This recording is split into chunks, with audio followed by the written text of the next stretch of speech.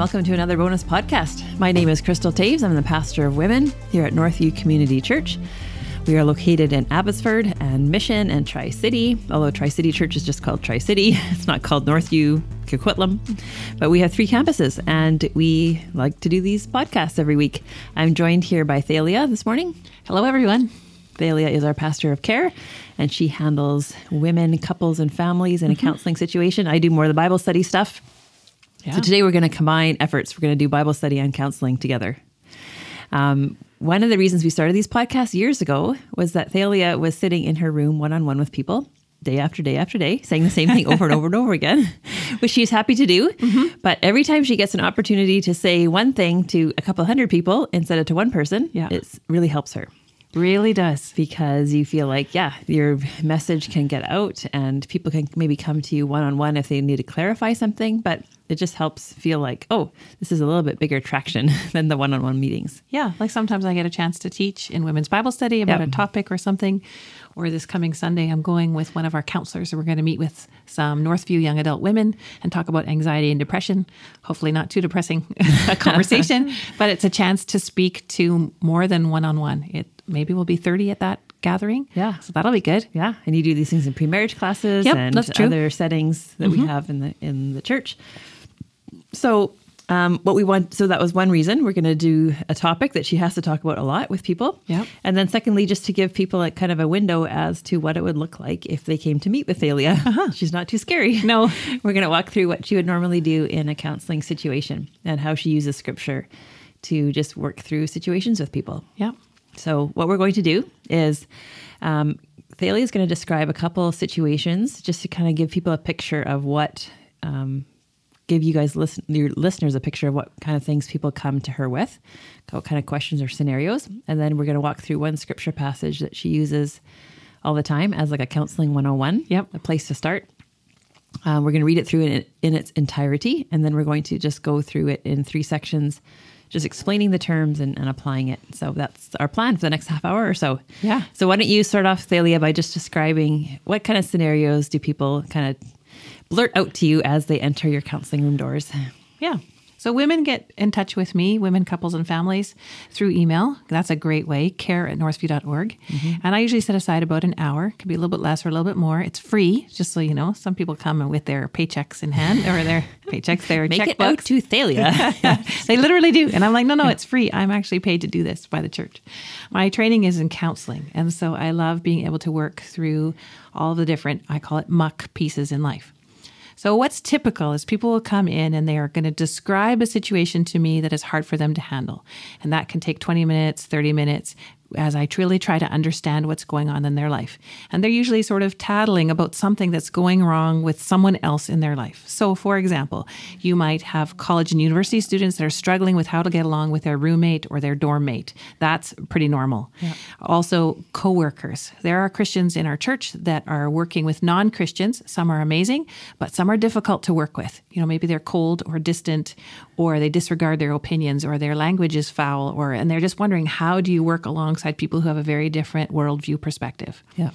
We have lots of step parents in our church who are dealing with step teenagers, step young adults, step adults, and there's tension and strife, and they don't necessarily love this step parent that's new in their home. And so there's difficulty. How do you work with that? Yeah. Then there's situations like you might have an uncle or an aunt that's recently divorced, or maybe not yet divorced, but bringing their new girlfriend or boyfriend to a family gathering. Yeah. Or you might have a gay uncle or a gay sibling that wants to bring their partner, and you're not sure how that's going to work at a family gathering, and how do you respond and treat that person? Yeah. Or someone might be transitioning in terms of gender and that kind of stuff, right? There's a neighbor, we have those kinds of things. Mm-hmm. Yeah. How do you handle that? Yeah. And we have lots of parents in our church that have teenagers. Teenagers have friends that the parents don't always appreciate. Yeah. Their language, their choices of activity. And so all these kids are in your home, and how do you handle them? How do you treat them? They're driving you crazy. Like, what do we do here? Yeah. So these are normal situations, and you could probably picture yourself in one of those or more. Yeah, I was going to say, I think probably most listeners would say, oh, I kind of can relate to that one for sure. Right. Yeah, either me or my parents or Right. And so after they've laid out their situation for me and I really understand it, often their next question is, how do I treat the person? How do I respond in this situation? What do I do? Mm-hmm. And I'm like, great, that's a great place to be. Yeah. And so because I'm a pastor, because we love God's word and that's our first go-to, we will often open up the scriptures. And my first go-to in a situation like this is Colossians 3, 1-17. Yeah. In the first couple of chapters, Paul is laying out for the Colossian church who God is, what he has done for us through Christ, and how he's transferred us from the kingdom of darkness to the kingdom of light. And because of these things, because of what Christ has done for us, we now then need to move towards maturity in our actions. And the last part of Colossians is how do we live out our faith? Yeah. So that's what we're going to work through, Colossians 3, 1-17. What we're going to do is I will read it all just so you hear it in its entirety. And then we're going to go back and do it in 3 chunks of scripture, like 4 or 5 verses at a time. Yeah. And So then as talk you about them. as you listen, this is kind of my basic 101 recipe for how do we treat people of all kinds. Yeah. And as you go, as we talk through it, you'll see why. Yeah. Okay. So it reads like this. Colossians 3, 1-17. If then you have been raised with Christ, seek the things that are above, where Christ is, seated at the right hand of God. Set your mind on things that are above, not on things that are on earth. For you have died, and your life is hidden with Christ in God. When Christ, who is your life, appears, then you also will appear with him in glory. Put to death, therefore, whatever is earthly in you, sexual immorality, impurity, passion, evil desire, and covetousness, which is idolatry. On account of these, the wrath is coming. In these too you once walked when you were living in them, but now you must put them all away. Anger, wrath, malice, slander, and obscene talk from your mouth. Do not lie to one another, seeing that you have put off the old self with its practices, and have put on the new self, which is being renewed in knowledge after the image of its creator.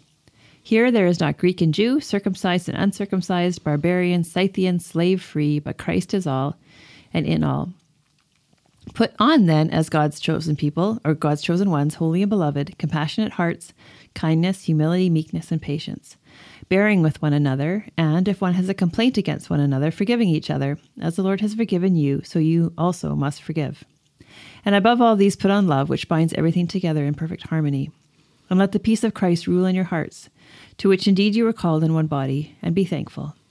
Let the word of Christ dwell in you richly, teaching and admonishing one another in all wisdom, singing psalms and hymns and spiritual songs with thankfulness in your heart to God.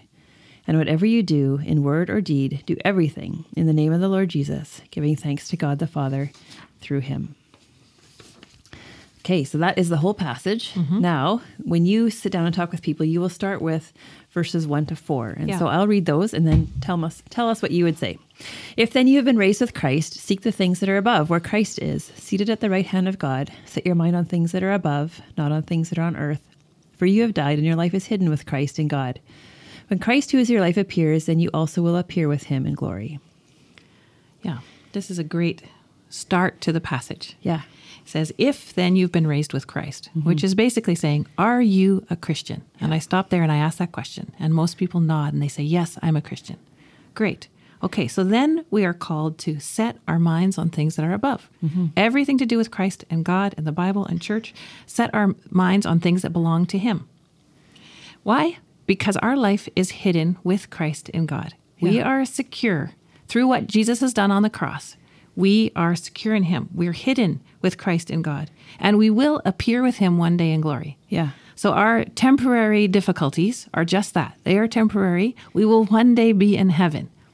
So this is a good reminder as to we act out of these reminders. Yeah. And we have an eternal perspective in the midst of them of what's really important. That whole idea of setting your mind on things is like making a conscious decision to kind of change your trajectory of where your mind's going. Right. Instead of going down into the gutter. Yeah. To set it on things that are above. And so it's that good trajectory. And that picture of your life being hidden with Christ in God is basically what Colossians 1 and 2 is about, just reminding us as believers that all of our past sins, everything that we've done before, it's been nailed to the cross, it's done with, it's been forgiven. We can be hidden in Christ. Yeah. None of our blemishes are still showing. We can be hidden in Christ and hidden in his righteousness. Yeah. When people come to meet with me, they come to meet with me because their focus is horizontal. Their focus is on all the other people in their lives are doing all these terrible things. So that's where their thinking is straight across. when actually we need to move our minds upward, Yeah. vertical, to who God is and what he's done for us and the fact that we are Christians and so we're hidden with him. And out of that, then we act horizontally. Yeah. So that's the next part. Yeah. So it says in verse 5, put to death, therefore, whatever is earthly in you, sexual immorality, impurity, passion, evil desire, and covetousness, which is idolatry. So Yeah. explain these terms, Thalia. Yeah, because a lot of people come to me and they don't know these terms, or they've just read them and glanced over them, but actually they apply to all of us. So after we know who God is and what he's done for us, then actually the first thing is to look at ourselves, to look internally and say, what do I have to put to death? Well, sexual immorality is anything that is not honoring to God's design for sex, which is one man, one woman inside of marriage, holy sexuality. No pornography in there, no third person in there, no sexting in there, No adultery. no adultery, Yeah. one man, one woman in marriage. So everything outside of that is sexual immorality. Adultery is sexual immorality.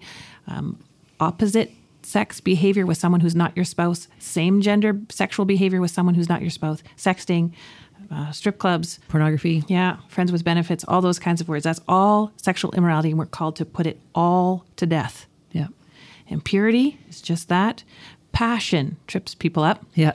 They think, well, we should have passion, right? Culturally, we think we should have a drive, ambition, we should have goals, we need to have passion. Yeah. And my pre-marriage class really thinks, well, of course we have to have passion. Yeah. Like, well, yeah. You're supposed to be attracted to each other. Right. But it's passion for things that honor God. Yeah.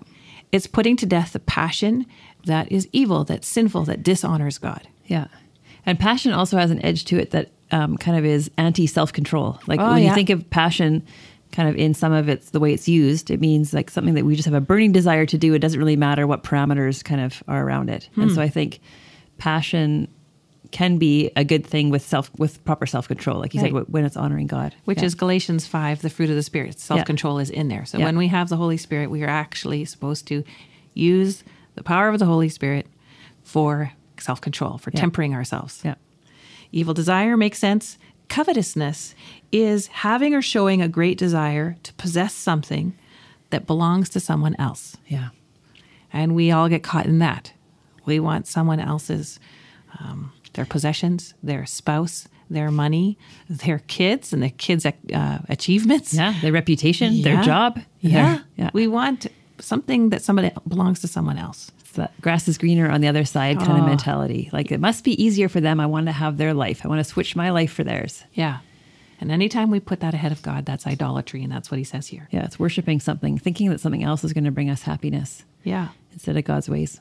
So people come in thinking horizontally about everybody else, but the first passage is actually looking inside of us. What's going on with us? Yeah. And then it says, on account of these, the wrath of God is coming. God has patience with us on this earth. We have until our last breath to confess our sins and repent. But after that, it's done. And so we have to keep that long view in mind, that we are called to put to death all of these things that dishonor him. Otherwise, the wrath of God is coming one day. Yeah. And we need to remember, because oftentimes we'll kind of put our toe a little bit outside the line and, Yeah. oh, we don't get punished for that, or, oh, there was no consequences. And so Yeah. we kind of keep sliding further and further along this line of sin, not realizing that we are actually operating outside of God's design. And Yeah. at one point we will be called to account for all the things that we've done on this earth. Yeah. And we can be forgiven in Christ, but there'll still be a time where all of us will be laid bare before, and God will see everything. Like Hebrews 4, the end of Hebrews 4 talks about that, right? That Yeah.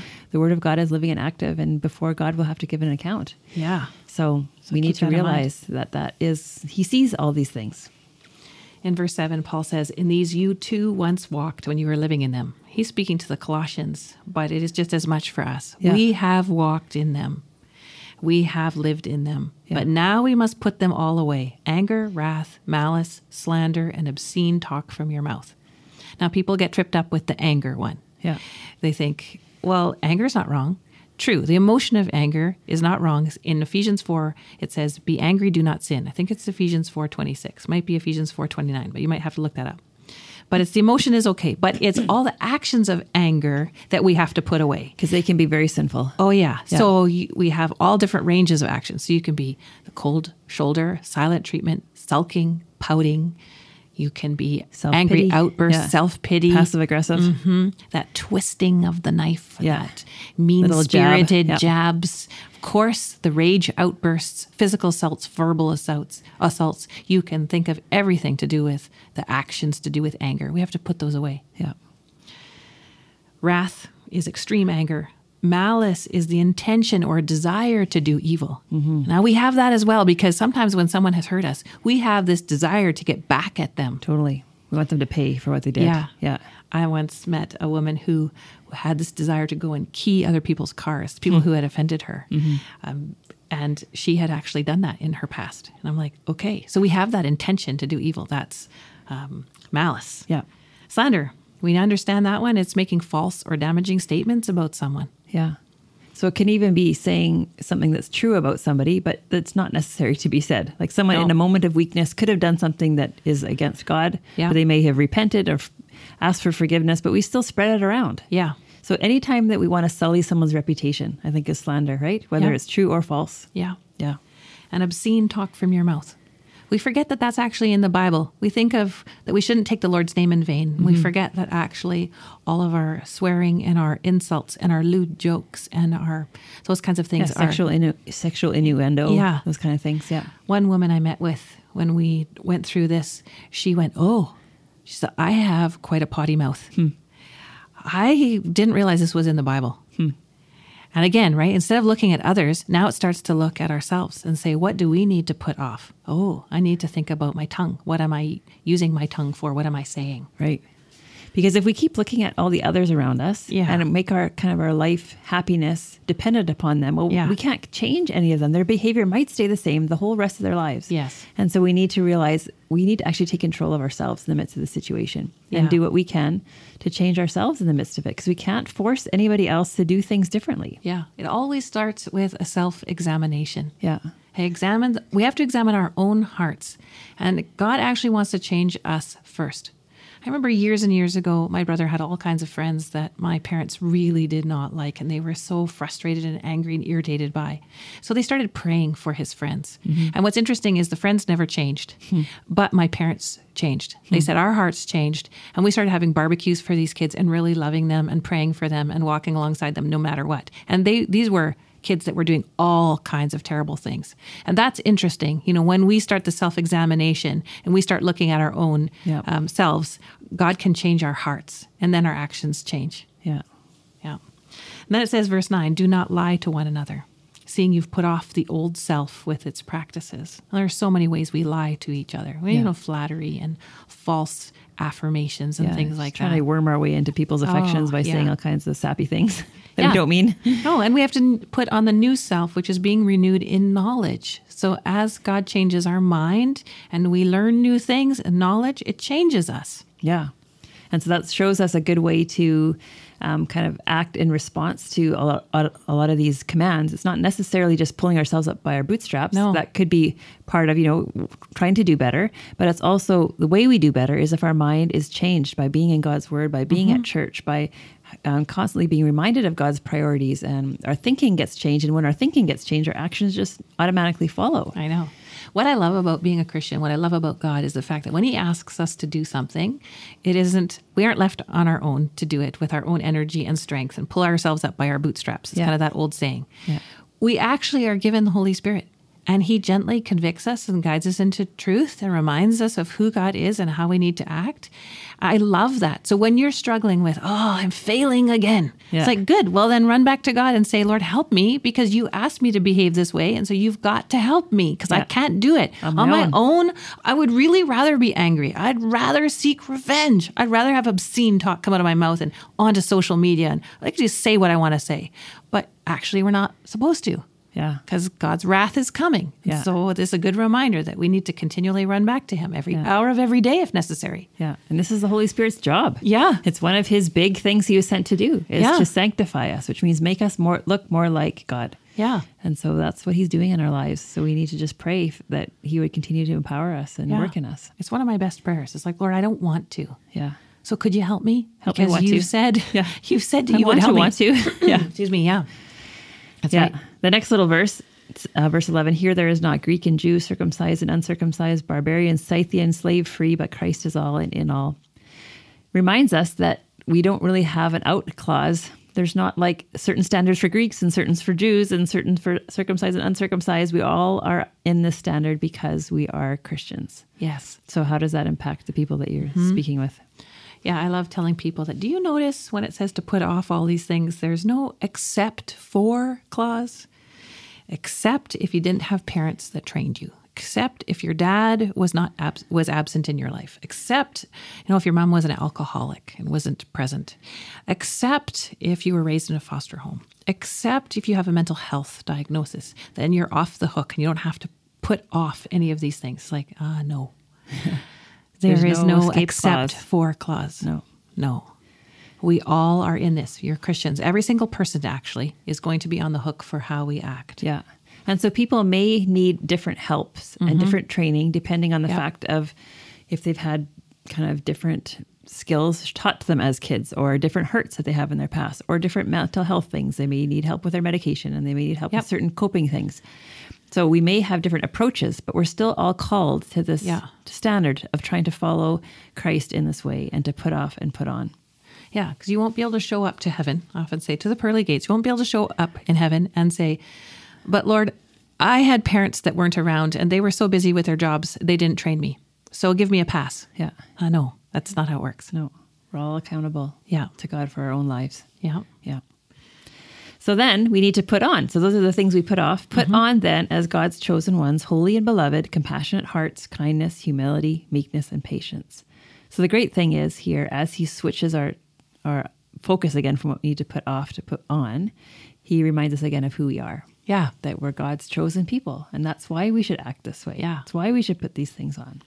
Holy and beloved. We are beloved. I love that because we are often still every day sinners, right? That do the sinful things and we choose to keep the anger and the wrath, the malice, the obscene talk. We choose, we sit in that sludge. But he says, no, come on. You are God's chosen ones, holy and beloved. So put those off and put these on. Let's do that again. It's like clothing, right? This is a continual action that we're putting off some things and putting on some things. This is a process we're going to be doing our entire lives, even in the care home. So it's like join the club. Crystal and I are doing that. Come join us. Yeah. We don't have it all together. No. We're not perfect. No, this is a continual daily thing. Yeah. And we are supposed to put on compassionate hearts, kindness, humility, meekness, patience, bearing with one another. That trips people up because they're like, bearing with one another. When we look at all the others that we're angry with, all of the things they're doing, we don't want to bear with one another. No. We want to bear with their quirks and glitches and things that irritate us. Garbage they keep on the sink and the fact they don't do their dishes and they don't take out they don't wash the tub. Yeah. We don't want to bear with other people's things. You think of dorm mates, roommates, coworkers, neighbors. There's things that irritate you and you want to act out in anger and wrath and malice. And we just saw that. Yeah. Instead, we're supposed to bear with them and let a lot of things go. Yeah. Because a lot of things aren't sin issues. They're just preference. They're just different people, different personalities. Yeah. Yeah. I mean, if someone's deliberately sinning, we may want to confront them, but there's a lot of bearing with. Yeah. Because we're just different. Yeah. And we have to have compassion and kindness. Even if we do have to correct, we can correct in compassion and kindness. Yeah. And if we have a complaint against another, forgiving each other. As the Lord has forgiven you, so you also must forgive. Again. People sitting with me are thinking of all the others they came in to tattle about. And instead, now God's turning around saying, have you forgiven them? Because I've forgiven you, you must forgive. Yeah. And so then we talk through what is forgiveness briefly. Sometimes we have to do a second session entirely on forgiveness because that's an ouchy one. Yeah. Because sometimes people don't really have a good feeling for what that is. They think, oh, that means I have to just sweep it under the carpet. Yeah. That means I have to let that person kind of sin on me all over again. Yeah. That means I have to not say that thing is important or that it hurt me. Yeah. And that's not what forgiveness is. And we did actually a whole podcast about what forgiveness is and isn't about a year ago. So if you go down through our archives, you'll see it. Yeah. But you can also just email Thalia and she can give you some resources on that because it's important for us to forgive, but for also us to have a good understanding of what forgiveness is. Yeah. I sit frequently with women who are still hurting, of course, because their husband betrayed them in adultery or their dad betrayed their mom through adultery, and they're very, very angry, rightfully so. And as a result of that, what has happened, they have said, I will never forgive. I will not let that go. What they did was so terrible to me. And then we look at scripture and we say, but if you're a Christian, right, the first verse in chapter 3, if then you've been raised with Christ, now in this part, you have to forgive. Well, what do we do then? How do we forgive? So then we talk through the fact that forgiveness starts off with a mind choice. It is a decision to obey God and say we must forgive. And then it's a process. And depending on how big that hurt or offense or betrayal was, it can take a long time to walk through the emotional process of forgiveness. Yeah. Again, that can take a lifetime depending on how big that was. And I tell people it's like Tylenol or Advil. So you go to God and you say, okay, I'm making the emotional decision to forgive, the mind decision. So it's like taking Tylenol. It might last for a few hours. You think, oh, phew, I've forgiven. It's done. And then in a few hours, it rushes back like a sneak attack and really hurts you again, bubbles up, and you're just so angry. And you're like, I don't want to forgive. I can't forgive. Well, then you go back to God. You say, I make the mind decision. I take the Tylenol. Lasts a few more hours. And then it comes roaring back. And you do that over and over again. Tylenol, Advil, go back to God. And over time, the sting lessens. Over time, the forgiveness lasts longer, if you want to call it that. The Tylenol lasts longer. But this is a decision we do over and over again for life. This is what we are called to. Yeah. This is hard. It is. Yeah. And we can work through that together. Yeah, and I we don't have wanna whitewash resources. it. Yeah. No, I have books and articles and podcasts and stuff, but we have to. Okay, says 14. And above all these, put on love, which binds everything together in perfect harmony. And let the peace of Christ rule in your hearts, to which indeed you were called in one body. And be thankful. That's another place that people get tripped up. They're like, what? Be thankful? I came in to tattle about all these other people that are doing all these terrible things. I'm not thankful for them or the situation. I'm not thankful that I have non-Christian coworkers that do all these terrible things, or that my uncle is bringing his new girlfriend. I don't want her in the family. And I miss my aunt that he divorced. And I'm like angry about this. Yeah. What is there to be thankful about? Yeah. It's such a good exercise to think, okay, in this situation, with this circumstance, what still, Lord, can I be thankful about? I can be thankful that you're sovereign over this situation. Yeah. I can be thankful that you love each of these people. Yes. I can be thankful that you are doing a work in them and that I can't do it. Right. Like there's a lot of things that even if the situation doesn't change, we can be thankful for the fact that God knows and that he's hearing us. And he can just give us a new perspective to be forced to think about what you can be thankful for in the midst of it. Yeah. And we are thankful that we, in the situation, are still called to be servants of God. Like we're still called to be missionaries. We're still called to be Jesus' hands and feet and voice in the situation. He's given us a reason that we are in that job. We are in that neighborhood. We are in that family, that extended family. We are Christ's representative wherever we are. And that is already something to be thankful for, that we can partner with him to reach others, to be kind and compassionate and bear with one another and forgive one another. That's amazing that he allows us to do that job for him. His ambassadors, yeah, to represent he could do him. it all himself, but he asks us to partner with him to be this way, to be a witness for him wherever we are. You are a missionary in your situation. Yeah. Like my parents, with my brother's friends. They were Christ in, Jesus' hands and feet to these kids that would come into their house. Yeah. And they prayed for them, and they had barbecues, and they welcomed them there into their home, even though these guys never changed. Yeah. I remember Ezra speaking a while ago, because it particularly impacted me in a situation that I was in. And he said, there's gospel purposes at every detour you find in your life. Yeah. And at that moment, I was facing a detour, and I was like, I don't want this. I don't like this. I don't want any gospel purposes. And he kept saying that over and over again. And I thought, okay, God, what are you trying to tell me here? That you can use even this situation for your honor and for your glory, for my good. So I need to be open to that. Yeah. Yeah. And then 16, let the word of Christ dwell in you richly. Well, that's amazing. So a couple of years ago, I realized I need to memorize this passage because I am working in this passage all the time. So I did. And it dwells in me richly. And I started memorizing other scripture passages. And we're at church and we listen to the teaching and we sing the songs, and it sits in us and it dwells in us richly. It comforts us. It reminds us of the truth. It corrects us. It is so good. So I would encourage you to be in a Bible study, be at church, read good things that are honoring to Christ so that it dwells in you richly. Yeah, because that cleans you up. It transforms you. It creates, it puts your mind in alignment with God. Yeah. Teaching and admonishing one another in all wisdom. It's another place we get tripped up because we actually do need to admonish. We need to correct in gentleness. Galatians 6:1 says, in a spirit of gentleness.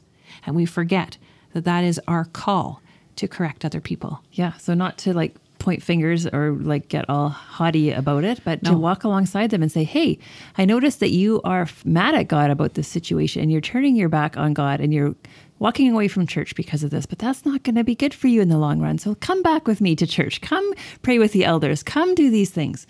Yeah. That's admonishing one another and helping people persevere in their faith. Yeah. When we see things that people are doing that is taking them away from Christ, we need to step in kindly and gently.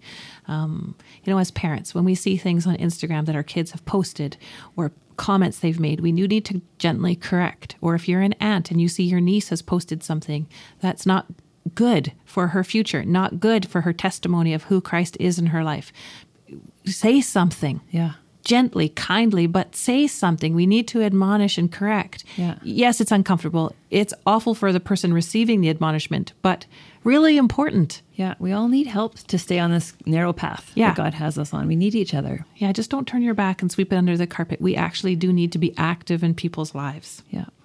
And then the last one, verse 17, and whatever you do in word or deed, do everything in the name of the Lord Jesus, giving thanks to God the Father through him.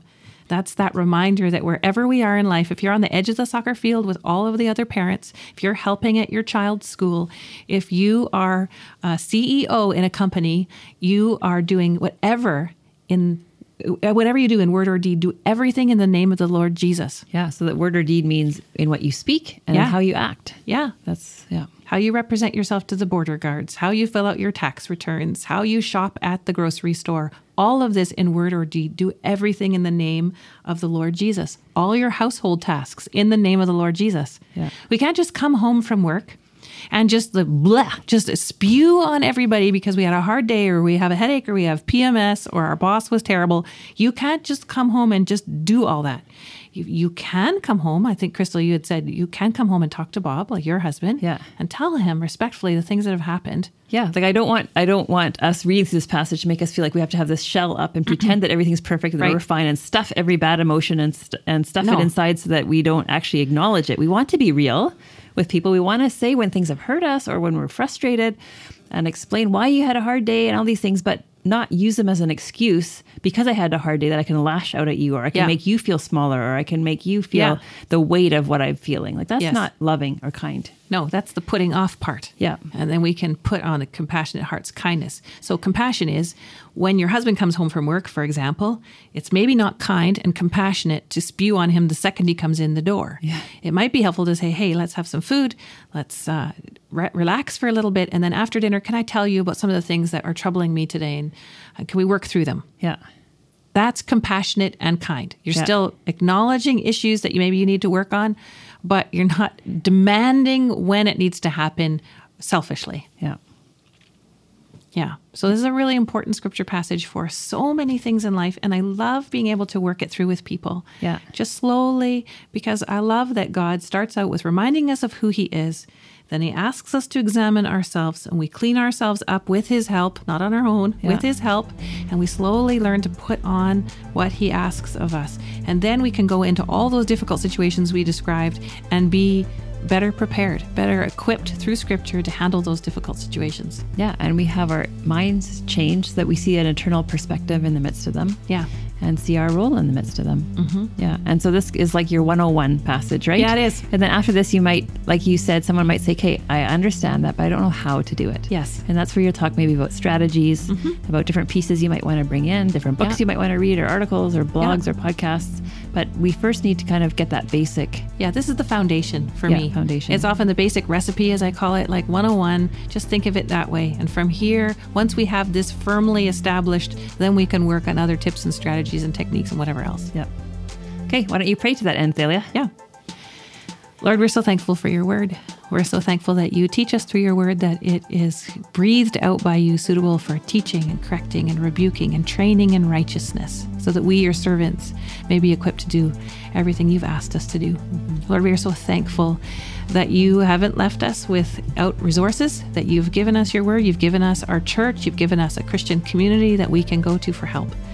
So, Lord, would you increase those in us? Would you increase in us a love for your word, increase in us a desire to be in community, increase the wise people, the wise, trusted Christian people around us, so that we can represent you well, so that we can put off all of the things that you've asked us to put off and instead put on all of the things you've asked us to put on.